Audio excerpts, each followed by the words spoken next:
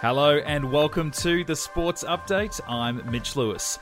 There have been further sanctions handed down to Russian athletes overnight. The UK's motorsport authority banning Russian drivers from competition, ruling Nikita Mazepin out of the Formula One's British Grand Prix in July.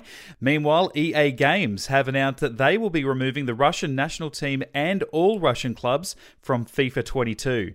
Overnight A-League and the Melbourne City side have moved back to the top of the men's table with a 2-2 draw against Perth Glory.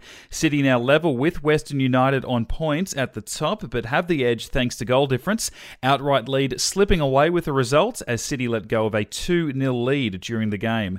The AFL pre-season kicks off tonight with Carlton up against the Demons at Marvel Stadium. A monster contract extension at the Swans. Midfielder Isaac Heaney signing a new 6-year deal with the Sydney side. Meantime, fresh COVID restrictions in WA has seen the Eagles cancel their season launch, with crowds now in doubt for Sunday's pre-season match against Fremantle. 11 Sydney sporting clubs have made a cross-code commitment to move away from betting sponsorships. The Rabbitohs and Bulldogs in the NRL and Swans and Wanderers in the AFL are among the teams to turn down the cash.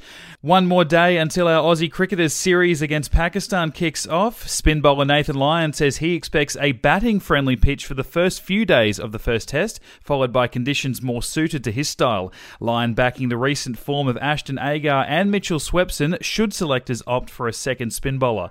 And that's the latest from the Nova Podcast News team. We'll see you tomorrow for another episode of the Sports Update.